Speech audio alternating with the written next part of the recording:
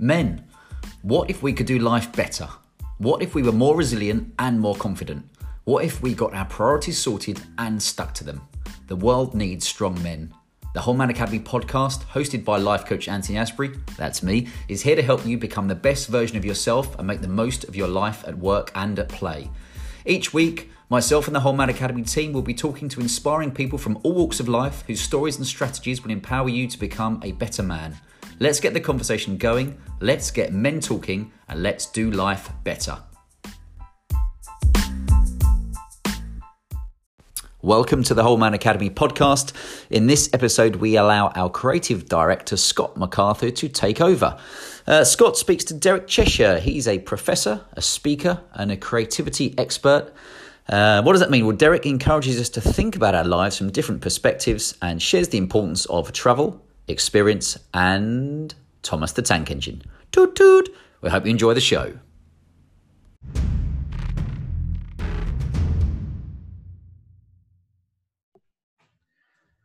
Hi, it's Scott McArthur here, the Creative Director with the Whole Man Academy, and welcome to the Whole Man Academy podcast. In this edition, I'm joined by the one and only Derek Cheshire, who I'll ask to introduce himself in a minute.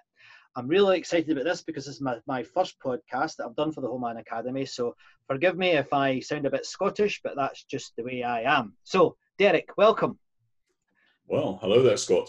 I'm not Scottish, and as you say, I am the one and only. I am many things: speaker, trainer, consultant, part-time radio presenter, author. What else? And also video presenter, Derek. Well, I used to present regularly on a local station here in Sheffield, and for various reasons, Ofcom removed the license. Oh, so I still go back to the station once a year. It's Islamic station. Oh, so they're still allowed to broadcast once a year for Ramadan. So I go and annoy people by playing music, and they think I shouldn't be playing music. But there we go. Okay. So yeah, I do that as well, and also I'm a visiting professor at the university in Chennai in India as well. Wow, I've got a professor on the line here. Excellent. Now, you need to tell me a bit more about that. What does that involve, Derek? At the moment, it involves doing absolutely nothing. What it did involve was going out to India at a particular time of year, usually about September time, talking to some of the students in the business school there, and also giving talks to some of the staff. All right, okay. What sort of subjects do you talk about then when you're over there? They're all business related subjects. I mean, the thing I mainly talk about, obviously, is creativity and innovation, which is my thing. But you know, it's the extra thing on the business topics. But also for staff, staff have to do presentations. So presentation skills for staff. They also many academics will know this, they have to give presentations on parts of their thesis and things like that.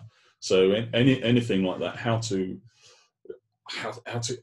not quite book writing, but they have to do a lot of writing. So how to make their stuff at darn sight more interesting than it is. All right, okay. Are you saying academics aren't very interesting, Derek? No, their topics are very interesting, but I think sometimes the way they are asked to present it to people is not. Right, okay. Very, very well put, I have to say. Very well put. So can I just, if we could just dive into the sort of the ethic of the Whole Man Academy and think about, if I could ask you to think about something you've learned from other men in your life that's had a profound impact on you. I'll have to think sort of reasonably hard about that, actually. Right, okay. Because bizarrely enough, throughout most of my life, I have sounds terrible, interacted more with women, bizarrely enough. Right. And not by design. Right, okay. But it's just, for instance, when I did things like summer jobs when I was at university, they would tend to be in factories and things like that.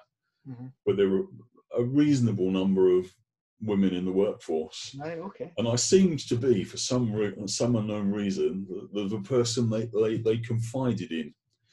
So I found out some really interesting things about people and their lives. So this could mean that you could argue that I found out about my feminine side, whatever that is. Right. In that way. Okay. So if there's one thing you've learned then from women, I mean, this is not, I mean, the Homeman Academy is a place for men, but it doesn't exclude learning from women. Well, no, but I think the thing really is that you could actually learn from anywhere is actually to keep your eyes and ears open. Right. And you never know what you pick up. You could, prior to the coronavirus, you could have been sitting in Costa Coffee or other coffee shops are available, and you can learn from anything. You can learn a lot from kids. Yes. So keep your radar keep your ears and eyes open. And I suppose that's one of the things that traditionally, not necessarily now, but traditionally, men have accused of being not doing. Your stereotypical sun reader in the pub. Yes. Will tell you exactly how think of Al Murray as the pub landlord, and you probably got it in a nutshell. Yes. People who get their information from one source only, they make up their minds, and that's the way the world is. Right. Okay. So you're advocating that we look at many sources before we open our mouth. Yeah, you may still come to the same conclusion, which is fair enough. But if you haven't actually kept your options open, so to speak, then you're going to get a very blinkered view of the world. And if you're making decisions on that basis, there's every chance that you're not going to make very, very good decisions. I think that's a lovely way to start this. So we've already got something that people can think about. So thank you for that. So, and in your life, in your time, have you ever had I call them threshold moments, Derek, where you fail, or you experience something that is not always a positive experience, a bit like the coronavirus that we're currently in the middle of as we record this podcast. But has there been a negative thing that's happened to you that has really helped you learn and helped you grow from, that you could share with our audience? To be honest, I've actually been fairly lucky in that I have probably not had any really bad moments. Okay. But one thing I suppose that was it wasn't a bad moment, but it was probably I don't know, not even a seismic moment, but it was a definite moment. Was actually going off to university. Right. It was. I was always slightly awkward as a child, and I probably still am a bit awkward now. But I chose the university that was almost furthest away from home to go to. We lived in Croydon. Right. Nobody likes to admit that, but some people do. And I went to university in St Andrews. Did you? So that you could not have got further away. Gosh. So that was interesting. 4 years there, because obviously Scottish degrees, 4 years. Yeah, much higher quality. It takes longer for the poor English to get it into their heads. Well, an extra year drinking as well. So what was it like? My goodness, there's a contrast. Croydon to St Andrews. Describe, and a lot of our listeners are overseas, so they may never have heard of Croydon or St Andrews. Give us a. Well, Croydon, the bit where we were is right on the edge, so it was quite leafy. But you've got one of the London boroughs, so there's lots of houses. I mean, Croydon was, I can't remember how many people at the time. The size of itself is the size of a small city. I think there's between 300,000 and 400,000 people there. Is there? So there's a significant number of people, and it really. I mean, when I grew up, we were still burning coal fires. We still had smog in the winter. There was all sorts of stuff like that. It was just an urban environment. Yeah. And St Andrews is, what is it, about 400 miles away in a straight line. Yeah. quite a long way by train. Yeah. You get on the train at King's Cross, and you try and you get your ticket out, and the guard comes round, and he says, "Where are you going to?" And you desperately try and pronounce Lucas Junction. Yeah. How the heck do you pronounce this? Lurchers. Lurchers. Yeah. And also at roughly the same time, I think I heard a Radio 2 presenter refer to Kirkcaldy as Kirkcaldy. Oh dear. So it was amusing, you know. A guy sort of showed me the map and said, "How do you pronounce this?" And it was one of the lakes. I can't remember exactly where it was, or lochs, in fact, between Edinburgh and Dundee. Yeah. And there was a castle somewhere. And you go, "How do I pronounce this?" Kilconquhar. But no, it's not. It's Kanaka. So all of these things were all completely new. And St Andrews is, as I say, about 400 miles in a straight line. It's right by the coast, so it's got a ruined old cathedral, St Rule's Tower, where people jump off and commit suicide if they're really upset about exams.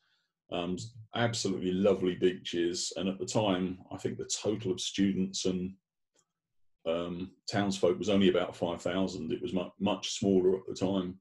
Yeah. But yeah, all around the Fife coast, lovely beaches. Of course, because it's near the sea, you very rarely get snow, and in the summer it's scorching. So that's a great place to be. Right, very good. You know, it's a good place to study. A good place to study. You could get deep fried pizza, which is, as everyone knows, is what everybody eats in Scotland.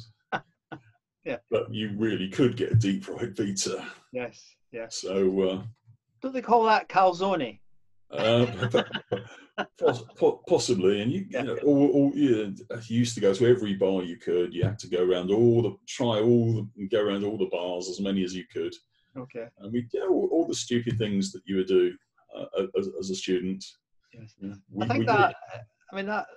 Although that you downplayed it a little bit, I think, but changing city or changing location is actually quite an important experience for anybody to have. You know, staying in the one place means that you only know the one place and you see everything through that lens. And I think changing places is a good thing. And personally, I would advise certainly students to do just what you did, because I don't think there's anything better than no. And even later after that, my wife's family comes from even further north in Scotland, up near the Moray Firth. Yeah. So, and my brother-in-law and his wife and their kids, they're never going to move from where they are, and they're nice people, but there is there's a lot missing, or thing. Well, I can remember actually when I met my brother-in-law when he was 9 years old and still in shorts. Really? He doesn't like to remember these sort of things now. But I've lost the train of thought. Yeah, as he was growing up through his teenage years, we were actually living in Manchester. So, of course, we had the Manchester music scene. Yeah. We had the sort of fashion that came around it as well. And they were up there, they were discovering these things 18 months to 2 years later than everyone else. Yeah. Yeah. And it was just these things. I mean, there is a school of thought that says progress is not necessarily good, but you know, these opportunities, if you like, just they arrive very slowly. Yes. Did you ever have during either your student experiences?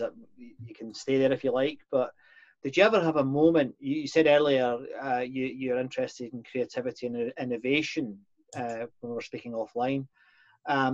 Was there ever a moment where you had a light bulb moment that went, oh, that's what I'm good at, or that's what I'm interested in?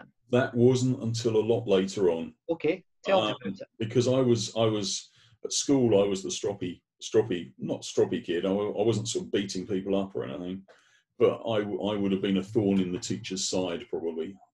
In fact, the first year of secondary school, I can remember we had one of these oiled wooden floors, parquet flooring floors, and I can remember one of our teachers had got hold of the scruff of my neck, and he he was trying to make me go somewhere with him, and I was just walking down the corridor. I was pulling him. It was like water skiing down there.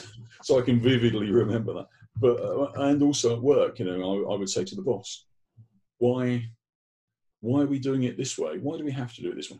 And the answer is always because. Yeah. And then at one point, I just changed jobs, and I saw an advert for the MBA program at the Open University Business School. Right. And one of their modules, well, there was two modules I was really interested in. The first one was creativity, innovation, and change. Yeah. And the second one was knowledge management. And after doing them, I thought, well, if you sort of throw the two together, you've got something that business must need. And at the time, Open University had residential schools for all its courses. So the creativity course was a hoot. We putted. It was like pitch and putt between all the classrooms. We did human sculptures. We collected leaves. We did palmistry. Good Lord. And some people didn't get it. They thought, well, what good is this to business? But what it was doing was actually opening people's minds to different ways of thinking completely. And then after leaving that, I thought, wow, first of all, you get the MBA, you actually have the ammunition to challenge the people at work and say, it really doesn't have to be done this way, but you can sort of try and at least shine the light for other people and say, well, actually, there are other ways of doing this. So you've now taken that light bulb moment and made that your part of your business. Indeed, that's what the light bulb moment is, and I'm actually quite sad to say, and I know it was quite good to hear that you said that the number of people listening to this might be overseas, but actually in the UK we're very, very bad at this. Yeah. If you talk to an organisation, there's usually a gatekeeper, usually female, I have to say, but not always. But you get diverted towards HR. Yeah. This is an HR thing. It's a course. It's something you go on to learn. You come away. No, it's not. It's a behaviour. It's a way of doing business, and it affects the bottom line. Right. So many organisations abroad, if you talk to them, and I have been contacted directly by them, they just say, well, what's this about? We think we want some of it. Tell us how it can work. Right. And I've spoken to the boss of a bank in Mexico City. I'd never ended up doing work for them, but he was quite happy to listen to it and say, yeah, that's interesting. Right, okay. And so I've done the same in other countries around the world, Malawi, India, Iran, but not here. That's interesting. So if you were advising one of our followers who tend to be people, career people, who are, at all levels. I mean, they could be entry level through to chief executive level. But from all of that, is there something in terms of British culture that you think, wait a minute, we could do this differently? What would it be? Would there be something you could recommend them to think about? I think it would really just be about, as we said earlier, there's the keeping your options opening, looking and listening, because you don't know what you're missing. Yeah. But also the other thing, thinking about all the different sort of creative techniques you can use. One of the things that we're very bad at is saying no, we can't, because when we look at problems, we look at all the boundaries. Yeah. And one of the things that's quite good is to sort of suspend belief for a moment and say, well, what happens if we got rid of this one? If we got rid of this one, could we do this? Or if we got rid of this one, could we do that? And sometimes by playing around with all these things, you can find a way through. Okay. Well, thank you. That's great advice for our listeners. Thank you. And if I could just ask, I guess it's a related question, really. From your daily routine or from your personal habits, is there anything there that you think has really helped you, be successful, that has contributed to your success? Well, you don't really want to know all about my daily. No, habit. I don't. I really, really don't. But no. But the one thing I tell everybody, and to be honest, I was bad at it for a while. is that we all have those eureka moments. Yeah. They happen. There's reasons they happen when they happen, but we're very, very bad at capturing them. So I would say, wherever you are, whatever you're doing, have a notebook handy, or there are apps for phones and things. Just capture them, whether it's a dictation thing or you scribble a note. Yeah. Whatever. Just capture things, because the moment goes very quickly. And is there any particular app or way of doing it that you do yourself? Well, the thing I've been playing around with lately, there's an app called Otter. Right. Otter.ai, I think is the URL, and it uses artificial intelligence. All right. Okay. The free version is okay, but you use it like a dictaphone. But what it actually does is it translates to text on the fly. That's where the artificial intelligence comes in. All right. Okay. It does interact online with their back end, but you can. I think you've got something like 60 minutes of processing no, not 60 minutes of processing. I think it's 600 minutes or something. It's a long time of processing. Right. So at the end of this, you will actually have the audio file. You could play that back to yourself, or if it's, depending how detailed it was, you also have the text file.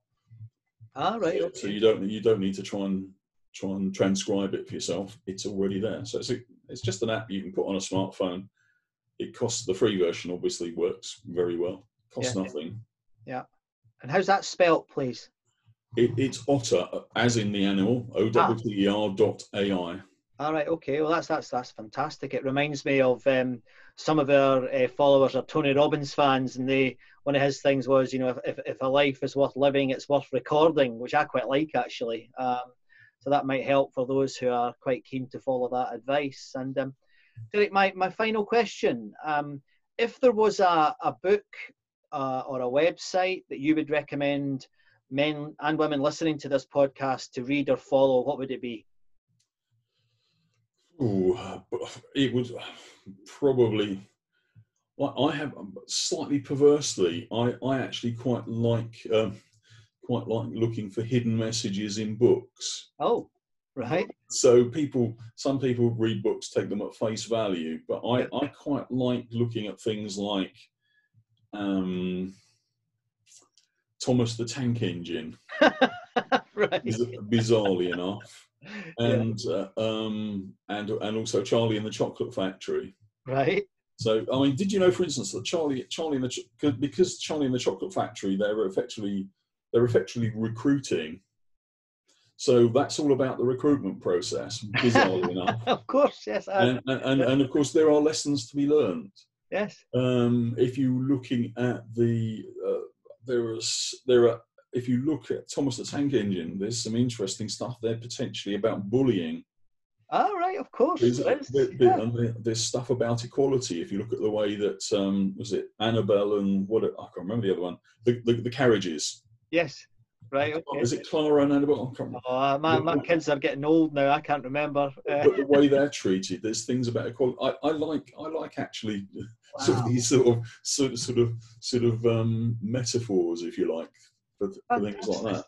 That's really helpful. Well, thank you very, very much. You get all the Hallman Academy people are now off buying copies of Thomas the Tank Engine. That's fantastic. Derek, it's been an absolute pleasure having you on the Hallman Academy podcast. I hope you keep in touch with us, and sometime in the future, perhaps we could have you on again. Thank you very, very much.